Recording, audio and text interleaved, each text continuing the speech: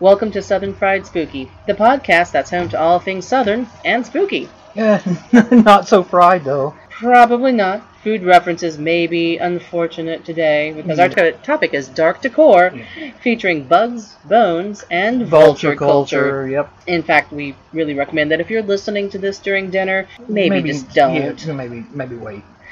Because if you do, bless your heart, I warned y'all. Yep. Well, I'm Heather, your Carolina girl. And I'm Tony, your Florida man. So, Tony, do you remember back in the 80s or 90s or so, there was this t-shirt floating around that looks like it comes from a restaurant, but it's called the Roadkill Cafe?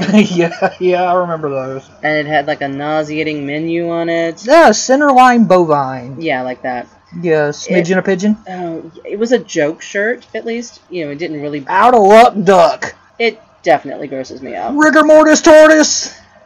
Okay, by the way, I'm famously squeamish. Smear of deer.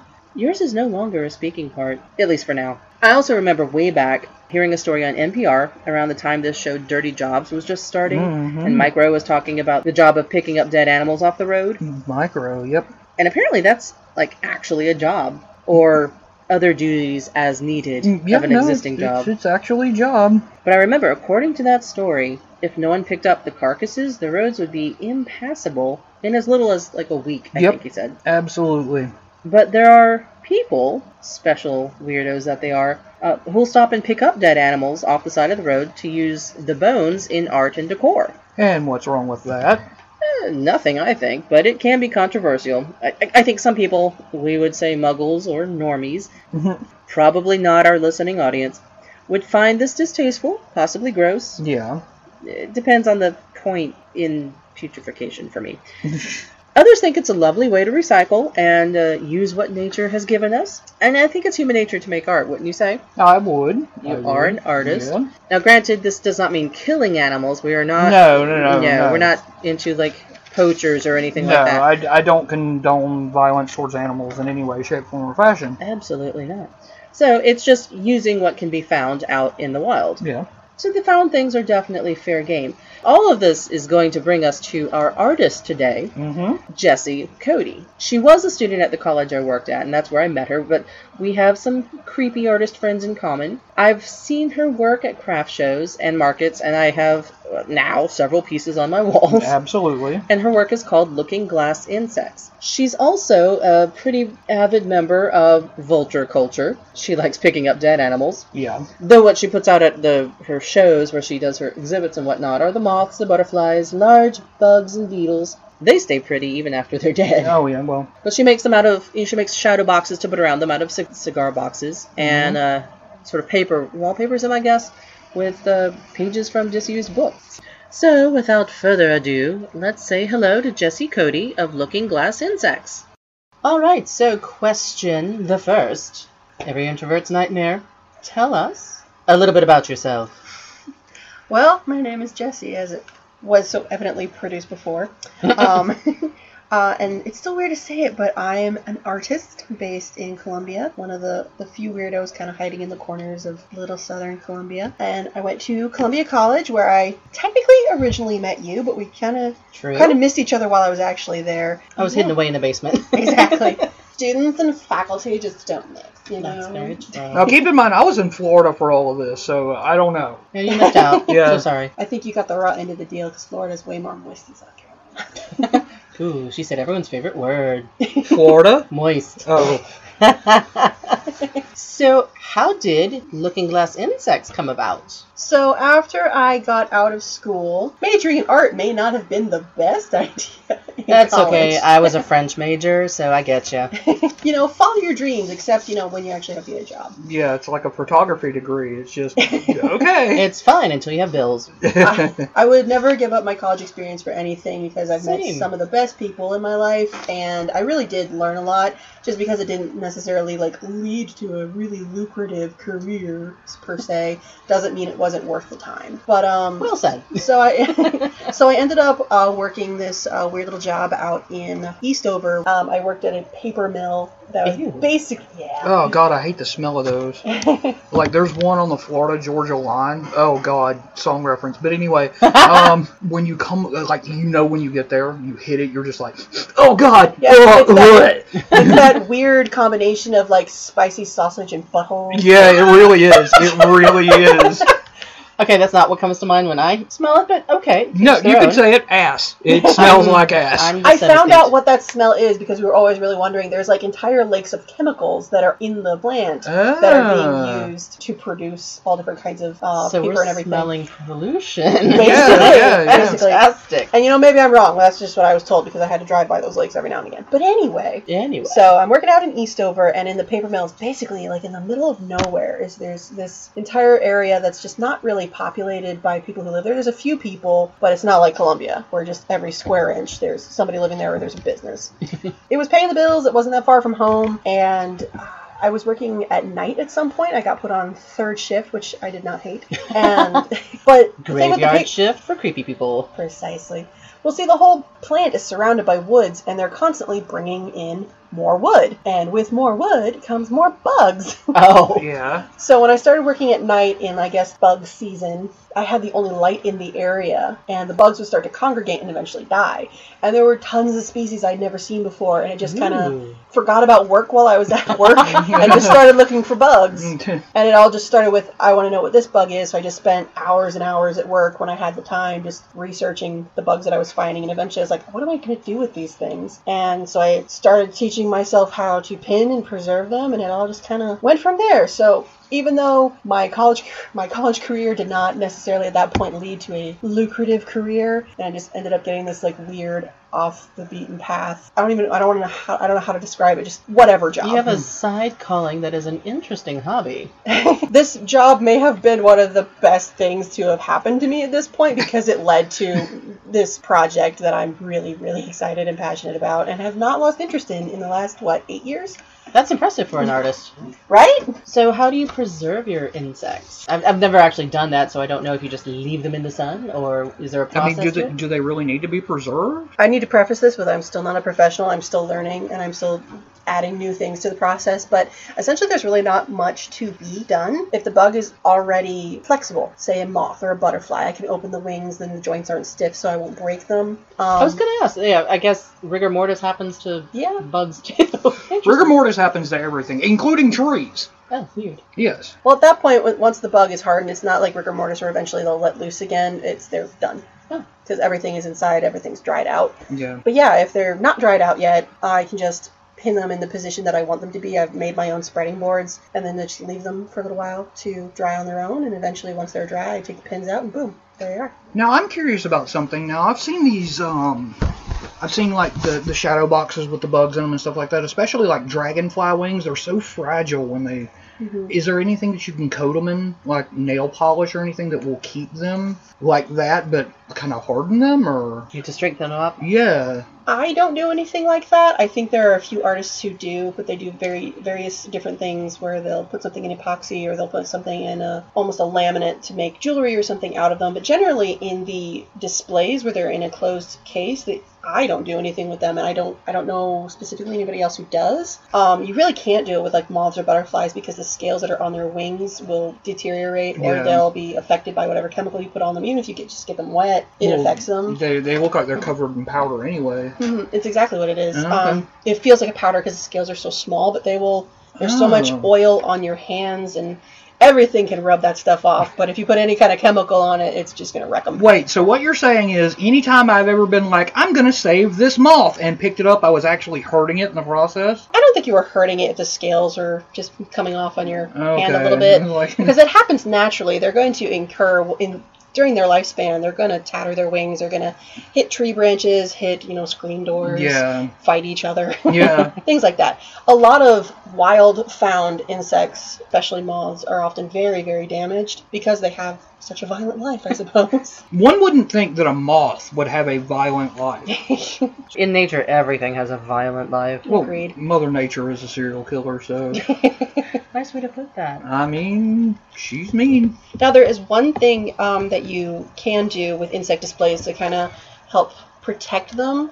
because there are dead bodies. They're at risk of being infested with mites or any kind of, little parasitic bug that'll eat them. So what a lot of people do is they'll put like little boxes of mothballs in like the bottom corner of their ink set displays. I don't have those readily available, so I don't always do that. Generally, if they're in a closed box, if they're encased with glass or wood, they're good, as long as for me, you have to keep them out of the sun, because I don't have UV glass to protect them, because the sun will bleach the color. Oh, yeah. Fantastic. I found that out when I destroyed 3 Luna moths. Oh, no. That was painful. Oh, for you or them. Yes. Oh. Okay, so do you remember, I know this is sometimes this is a thing you do, where I called you up to come get a pink and black moth, the like of which I had never seen before, but he was on a wall at the college, and I was like, Jesse, you gotta get, I took a picture and I sent it to you, and I think you drove all the way to get this moth. I did, I remember that, and that is so cool looking. That is not an isolated incident. I'm sure not. At this point, I've cultivated this identity of the bug lady, at the very least amongst my friends, and I've gotten a little bit more prolific, at least in like the middle of Columbia, with doing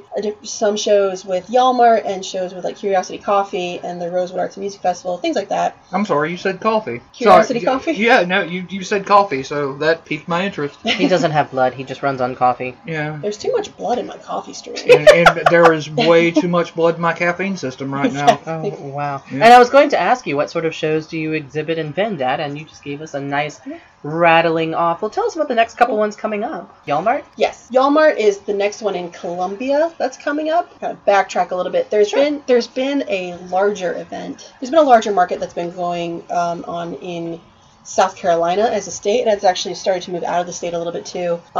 It was originally called the SC Punk Flea Market, and it not long ago became the SE Punk Flea Market, so it went from South Carolina to Southeast, because they ventured out of South Carolina and went to like Georgia and recently Virginia, and I think they're also planning Florida. Now, what do they do? What is a punk market? So the punk flea market essentially is an alternative flea market. So you have your usual like vendor events, artisan markets, craft fairs and things like that, and you see, your typical what's popular right now, and forgive the call out, but a lot of grandma stuff. Yeah. Grandma stuff and all the stuff on Pinterest and things you can make with a cricket. Exactly. Yeah. And that's perfectly fine for the people that enjoy that, and especially in South Carolina. Even if you're nowhere near the beach, tons of people really like beach decor. And monograms. Yeah. For some reason, yeah. I want my bug monogram, please. but the whole concept of a punk flea market is to be an alternative market that's kind of a counterculture haven for weirdos, essentially. So Us! Yeah, awesome. Exactly. We are the exact demographic. But you'll have vintage clothing people, you'll have vintage record people, you'll have various weirdo artists of all shapes and sizes. There's a little bit of overlap between oddities and nerddom, things like that. So we have the SC Punk Flea Market that's been going on for a couple of years now, and they've gone to Charleston, Greenville. Recently they came to Columbia for the first time. That was kind of all that was going on, at least in the readily available informative sphere. Yalmart was actually the answer to the Punk Flea Market because it hadn't been to Columbia yet.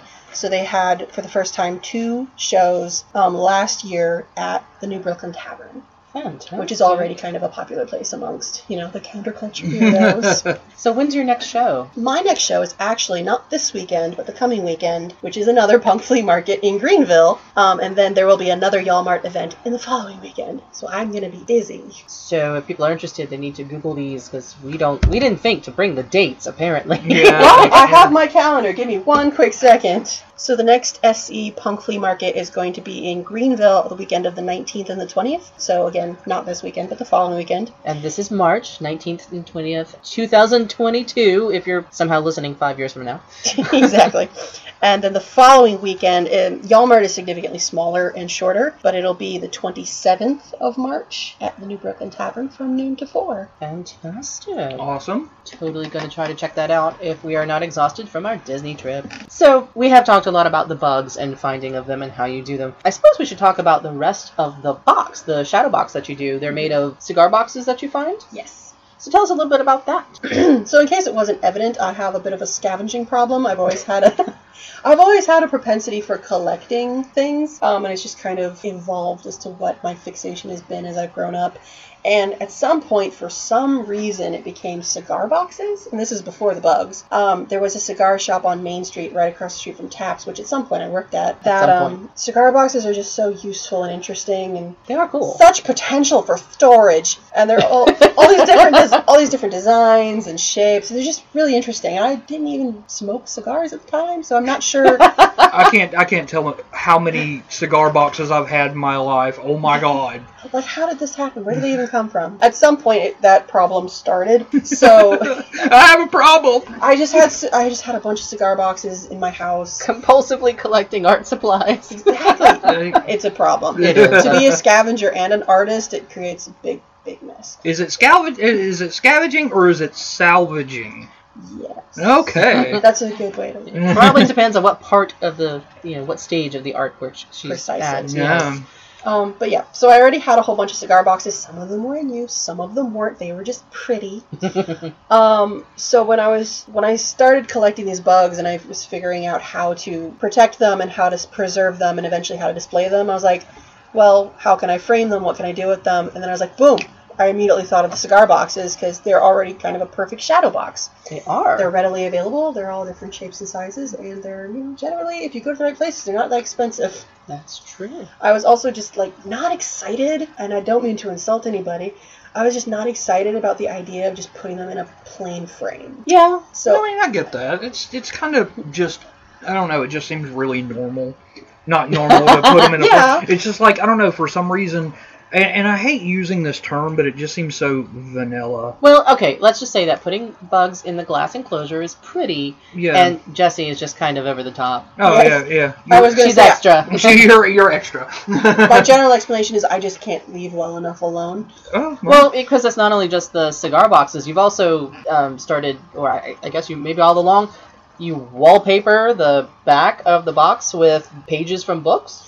Yes, and that was actually kind of a problem-solving situation that just turned out really well as well, because I was like, oh, yes, the boxes will be excellent to just use as a shadow box, but what about the background? Well, I gotta put something in the background. Absolutely. Well, what about book pages? Because I have books that, you never really look in them. Once you're done reading them, you might go to them for reference, but there's all these books out there that are just filled with really cool illustrations or just interesting information. Just why not put that on display as well? And I know there are people out there who, aside from they might be very concerned about the bugs, we hope they didn't die unnaturally, but there's going to be someone out there going, she's tearing up books? How dare she? Honestly, I've gotten a lot more, and it hasn't been a lot, but I've gotten a lot more flack, at least in the beginning, about the books than I did the bugs. So it's not only just a fear of being canceled by the bug version of PETA, but also every library ever.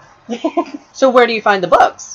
The books, I literally, and I'm going to use this word again because it is the best description of me, I scavenge through thrift stores and secondhand stores, and there's this really awesome thing at a store on Harbison called Second and Charles. Oh, yes, we go there. They have a free bin outside. Oh, yeah. So the thing with Second and Charles is it's like a pawn shop and a bookstore and a nerd store. It's a whole bunch of stuff. Yeah. But you can take collectibles and books in that they will buy from you and give you a little bit of money or give you store credit or whatever. If there's anything they don't want, they give it back to you. And if you just don't want to haul it home, there's a free bin. You can dump it in outside. Yeah. I found some good stuff in there. Well, I know the ones I've got, because I have, I don't know, like 5 or 6 of your pieces. The backgrounds have like anatomical sketches. One looked like it was an article with an illustration of Spring-Heeled Jack. Yeah. I've got one that's a Mary Shelley bio in the background. Which is awesome. Yeah, just really cool pieces from, I don't know, I mean, maybe the books were damaged or something. Well, it's like every time I walk down the hallway, I see the one with the cicadas in it, and I just kind of stop and stare at it.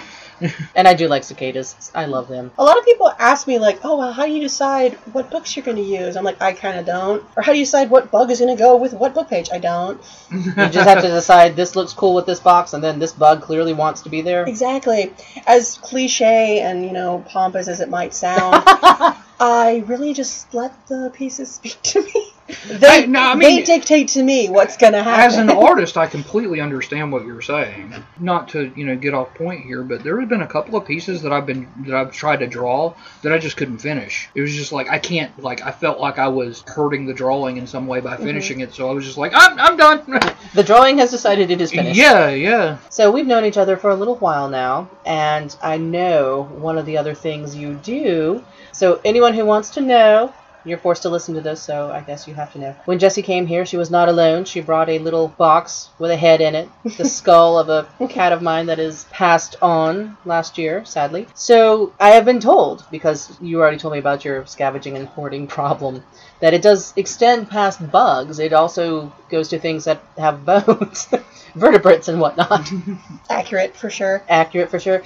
At some point, Jessie informed me this is called Vulture Culture. Yes. So tell us about that. What is Vulture Culture? We must define our terms, of course.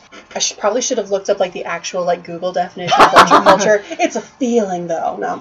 Okay. Vulture culture is essentially, sounds kind of weird, but just scavenging dead things, and not necessarily just scavenging, but the people who are involved with collecting, scavenging, processing, making, selling dead things that have a love and affinity for it that's beyond oh my god, this is so gross, but.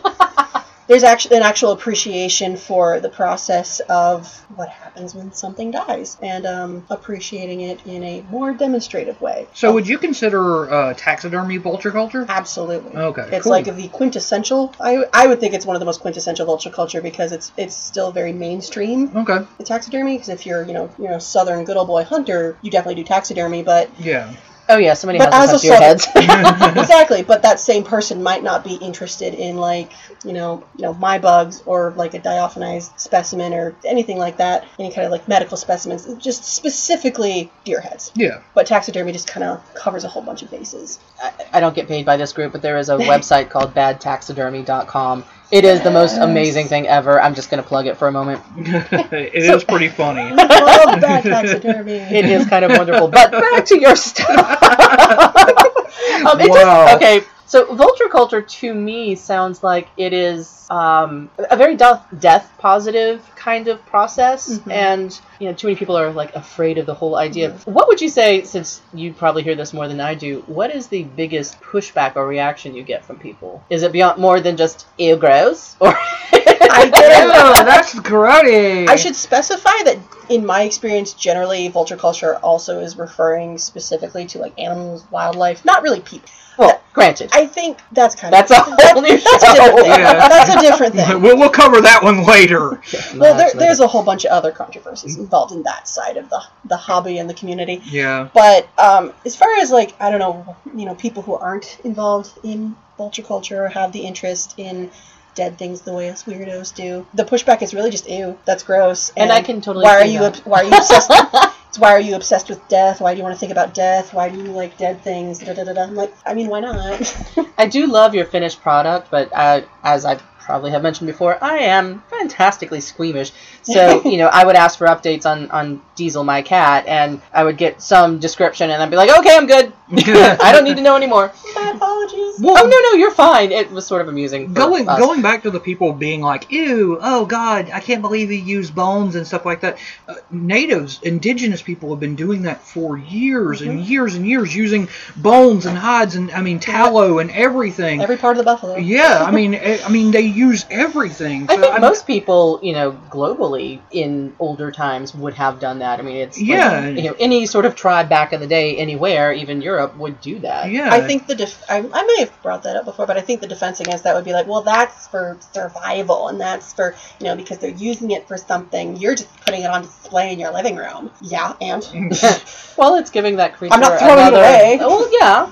I mean, it would just sort of disintegrate into nothing eventually if you didn't dress it up in some fashion. with hides, you'd have to tan them. With bones, you'd have to bleach them and, put the... I mean, with my cat, it's definitely a thing of, it's a keepsake. I wasn't going to cremate him. That's kind of expensive, and I didn't want to keep him as he was, but his skull is so kind of strangely cute, and it's a good memento, I feel. Memento Mori. Yeah. I think a lot of the disconnect happens for a lot of people that don't think about this regularly is death in a practical sense. If something like, imagine old corsets had whale bones. Imagine yeah. a lot of Yeah. anything with like gelatin has animal parts. You know, things like Glue. that. Yeah. Yeah. You know, think Before about- veganism was a thing. Yeah. if you're thinking about it in a sense of like we're using this for practicality, like it's fine. It makes sense. But if you're just putting it on display and you're For the frivolity of art. you're glorifying and you're a mockery out of death almost, like it's weird. I don't consider People are it a weird. I mockery. disagree entirely, and sometimes I find it hard to defend because it's like I just appreciate it. I can't really explain why. I just do. Why do you like Christmas lights? I mean, what do you want from me? Yeah, somebody, ew, it's so gross that you play with bones and stuff. Yeah, well, you like feet, so, we're not even going to talk about this anymore. Sometimes you worry me. Yeah. I think it's kind of off topic, but it comes to mind every now and again, the idea of what's acceptable in Western society and what's weird in another society. Yeah. People will talk about how various indigenous tribes over in Africa or Asia or whatever will do strange body modifications, like wherever it is, neck lengthening and scarification. Things like, oh my god, that's so weird. Why do people do that? That's so primitive. Well, over here we have Brazilian butt lifts and breast implants, Yeah. brow lifts, all kinds of plastic surgery, but that's acceptable in Western culture, so it's not weird. Oh, yeah. Good point. So, okay, I'm kind of curious. At what point did you find yourself would you call it becoming a vulture? Like, I just try to envision, like, 8-year-old Jesse looking at the neighbor's dog going, how sick is it? Honestly, that wouldn't be the old... I would be surprised how often I hear things like that. People are always like, oh my god, serial killer, Jeffrey Dahmer, Norman Bates. That's the worst one because he was a taxidermist. Well, again, practicality. I know, right? Saves money, It's I'm totally sure. fine for a hunter to display their kill while it holds the gun they use, but I'm weird. It's fine. Yeah, I'm yeah. the weirdo. You're the one who's like, ooh, pretty butterfly, I'm going to preserve it and keep it pretty. Then you have, Jim Bob out there going, look, I shot him with my .45 and I killed him. I remember being small and thinking, like, when I saw, like, a cover of a Hunter magazine, a dude with his 8-year-old son holding up the dead body of a deer that they just shot, thinking that was so grotesque, and why would you do that? And I appreciate it a little bit more now. It was still weird at the time, though, so I still think about that and wonder why people look at me funny. I suppose, to be clear, though, you don't ever kill anything. No. You just use the body or the carcass, I guess, as you have found it. The remains. The remains. To answer the question you actually asked, though, Did I ask a question? I think I've always, been a vulture, if we want to say it like that. It's just as I've gotten older, I've expanded, I've learned more, kind of found my community and figured it out a little bit better. Because I think vulture culture really expands further than just, bones. A lot of people, I think it started, we collected rocks when we were smaller, looking for crystals, and then seashells. Because seashells still count, because that is technically part of a dead body. Yeah, that is true. Good point. I really liked bugs Very when I was a valid. kid. I just didn't keep them. And as I think that finding the bugs at the mill was a real gateway because I started and I got online and I learned a lot more and it just kind of bloomed from there. Because I used to collect things like that all the time. Seashells, rocks. At some point, like robin egg shells. Mm-hmm. So you had like a mason jar of just cool things. Yeah. Pine cones, for some reason, were a big deal when I was small. Well, they're kind of cool. Loved pine cones. And if you want to get weird about it, technically everything we have that is made of wood is vulture culture because, we're essentially using a dead creature to build our things. If you want to look at it like I do, but... Yeah, but you're like a Lord of the Rings fan. There's probably an ant in there somehow. I remember my mom used to press flowers a lot. I think that might count. Mm-hmm. That's kind of cool. I think that's very much in the, the vanilla outskirts of vulture culture. Yeah, it's definitely the let's keep it because it's pretty. Very much so. Oh, yeah. Okay, dare I ask, and maybe I don't want to know, so I may just go off for this one. What is the process of going from dead creature to bone? Again, I am not a professional. I'm still figuring it out. And I definitely deal way more with bugs than bones. I don't really do business with the bones. I keep them for myself. Yeah, so that really is kind of a non-money making hobby. Oh, absolutely. They're just really for me, or maybe for my friends, obviously. For Well, friends, you have to friends and admit, family. though, putting like a skull and a couple of bones in one of your shadow boxes with the pages behind would look pretty awesome. That would probably look really cool. Yeah. But That's true. there was a lot of trial and error in the beginning. That was way more error than anything else. Yeah, I was going to ask, were there mistakes? Oh, absolutely. Lots Did of you mistakes. blow things up?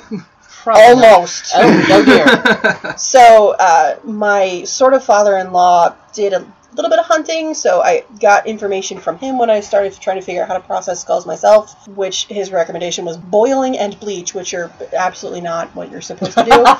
Those are two of the worst things you can do.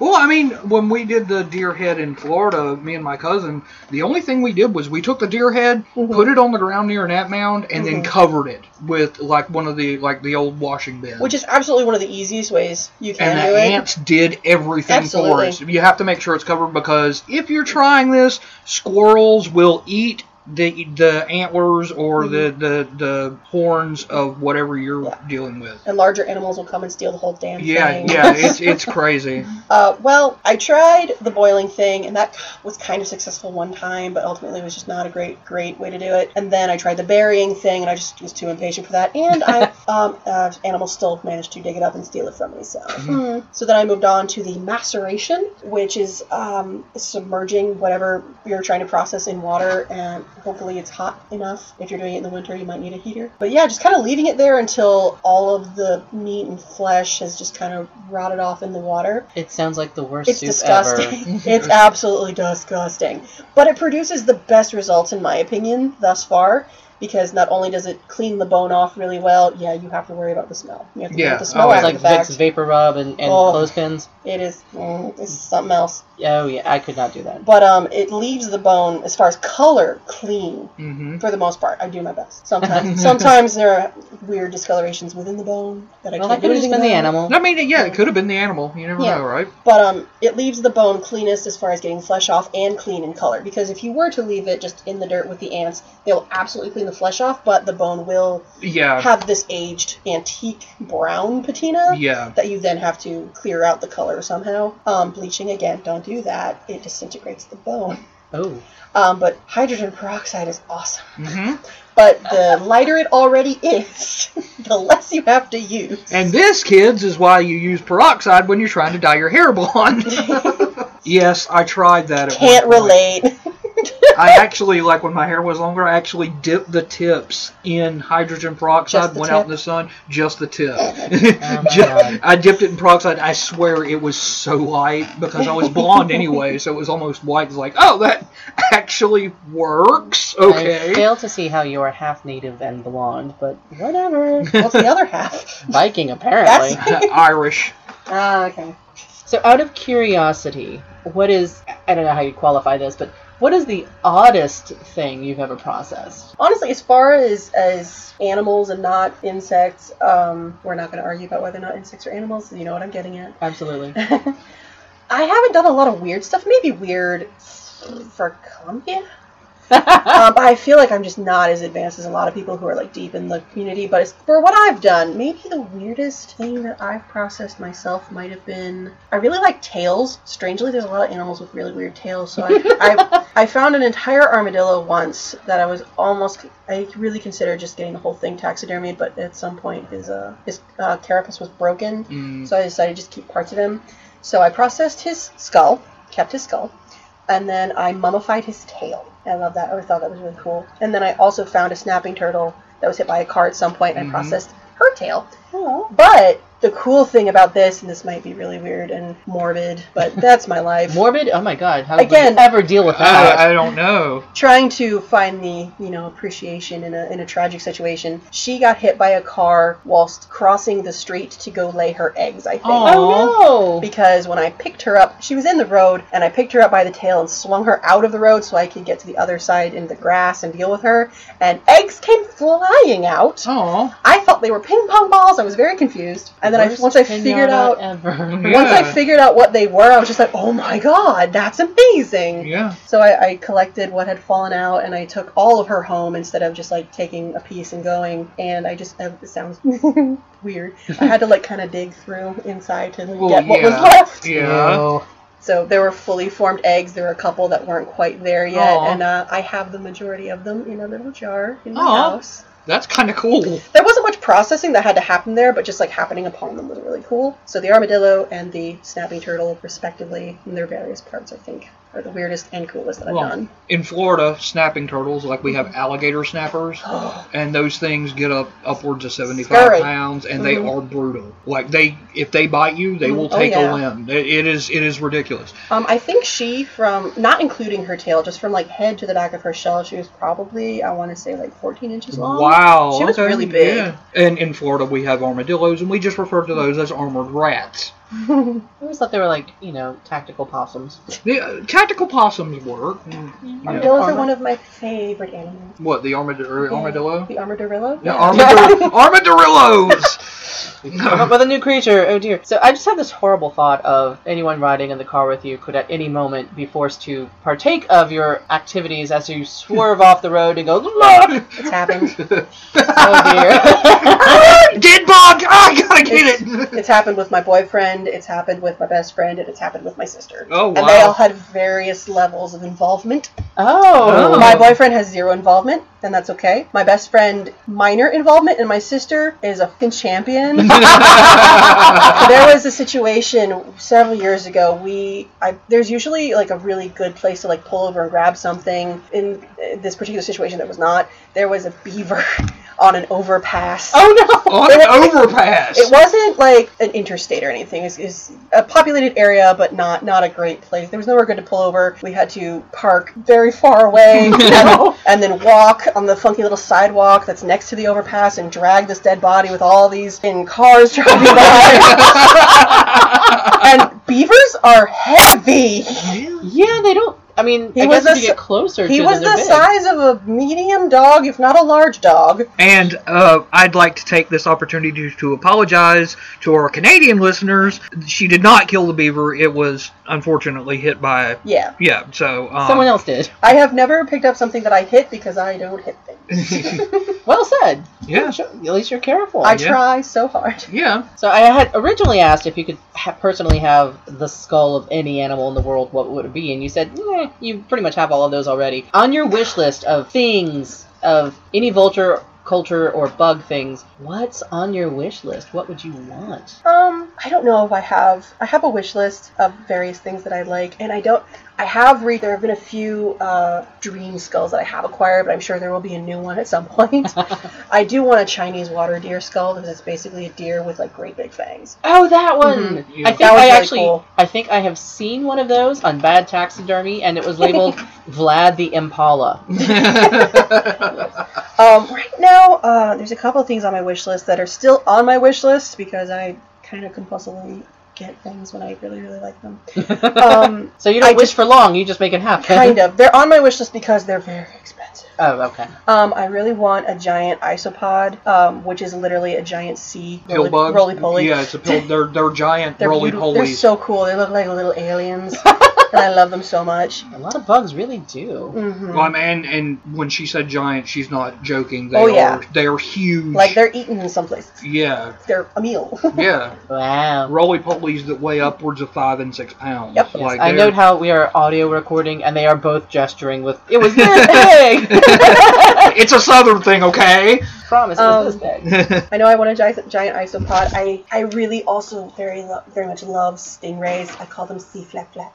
The majestic sea flap flap. They are cool. Is there much? Well, are they? I was about to say, is there much to them? I it thought they were doesn't kind seem of like there'll be a lot. shark-like. They're actually really interesting. So I actually have 2 stingray specimens, but I really want a stingray skeleton. Do they have skeletons? They have. I thought they were yes. cartilage. Well, no. like I mean, They have bones, for They sure. have bones. They do have bones? Yes. Yeah, and they have a lot of tiny little bones. They just kind of Ooh. spread all throughout their body, and That's cool. the skeleton looks insane. I love it. I'll have to show you one. It is crazy looking. Right now, I have a mummified stingray that was a gift to me from one of my best friends for Christmas. Someone who clearly gets you. Yes, it's on my wall. And at some point after, I had one of my most successful shows last year, I think. And to treat myself, because I so often don't, bought a diaphanized stingray for myself from somebody I met in one of the oddities groups online. Cool. Oh, wow. And a diaphanized specimen is essentially, it's put through a chemical process that you remove the skin, you remove the organs. I'm sorry, not the skin. Yes, I haven't done it. It's very, very in depth. But you remove the organs. I think you remove the skin. And it's put through a chemical process where the muscles and the skin and whatever flesh is still there is made translucent. Ooh. And then the bones and the cartilage within are put through another chemical process where they are dyed. So it looks like you have this like Technicolor X-ray specimen, essentially. That sounds really It cool. is very cool. Yeah. And very expensive. Yeah, no doubt. Well, I mean, the seems process involved. seems like it'd be a lot, too. Oh, yeah. So often people have things like frogs and mice and sometimes snakes. When in high school they didn't want us to cut one open, so they brought one in and just showed us. Yes. Like the bone structure of a frog and everything. I thought it was the coolest thing I'd ever seen. I have a question. Yes. We, and now everyone else knows that you are into Vulture Culture. How does your boyfriend deal with this? Is he into it? Or is he just one of those like, you do you, babe? Very much the latter. He and I do not share the interest in Vulture Culture or morbid antiquity or anything like that. Okay. He is my fluffy-haired golden retriever boyfriend. Okay. My gamer. He's a sweetheart. So it's a mixed marriage of muggle and weirdo. There's this running joke online that like every alternative girl has a golden retriever boyfriend. I'm like, damn it if I don't fit that stereotype. I'm in this picture and I'm not happy about it. I feel attacked right now. Next time, just at me, okay? He's not into any of it, but he is very supportive of me. So he doesn't mind that you have decorated the house with all of your goodies? Not at all. Oh, that's He cool. has it. I checked with him every step of the way. When we moved and I started decorating, I'm like, are you okay with this? Is this okay? I don't want you to feel left out. I don't want you to think you're not allowed in this room or this is all just mine. He's like, babe, whatever you want. I don't care. He's got his room where he plays his games and he hangs out with his rabbit. He's good. Everything else is like under my control. So he's a gamer. Yes. I'm going to have to meet him. He's very much into video games and D&D and all that stuff. Oh, yeah, I'm totally going to have to meet this guy. Yeah. He's the Definitely best. to hang out more. Oh, yeah. Well, thank you so much, Jesse. I'm sure we could keep going for hours and Oh, hours yeah. and hours. Oh, really? But I think we'll give you a break for now. We'll just do an episode 2. Absolutely. Hey, we should do a follow-up. Yeah, following up is fine with me. If I could ever get the recording equipment to work properly. Well, it's been an adventure and it's a learning experience, but thank you so much. Thank you. Thank you. Well, friends, we've come to the end of this particular moment of weirdness. Thank you for joining us for our second episode, Bugs, Bones, and Vulture Culture. We'd really like to thank Jessie Cody of Looking Glass Insects for joining us and enlightening us. Or in darkening us? Sure, about her work, her art, and where you can find it, as well as opening a little portal into the world of Vulture Culture. And, by the way, you can eat now. Bon appetit. Oh, so next week we're going to be in Orlando for our annual Walt Disney trip. Yes. I think it's about time Florida Man gets his own chance to talk about his home state. Yeah, and Disney has its fair share, its dark side. Of course. And then, we can share it with them. Absolutely. So we'll definitely hope you'll join us for a listen. So until next time, we're Southern Fried Spooky, the podcast of all things Southern and spooky. We've been your Carolina girl, Heather. And your Florida man, Tony. Yeah, and by the way, it's Game of Thrones, not Lord of the Rings. I'm so sorry, I got the wrong, really long story with too many characters. Oh, what? What?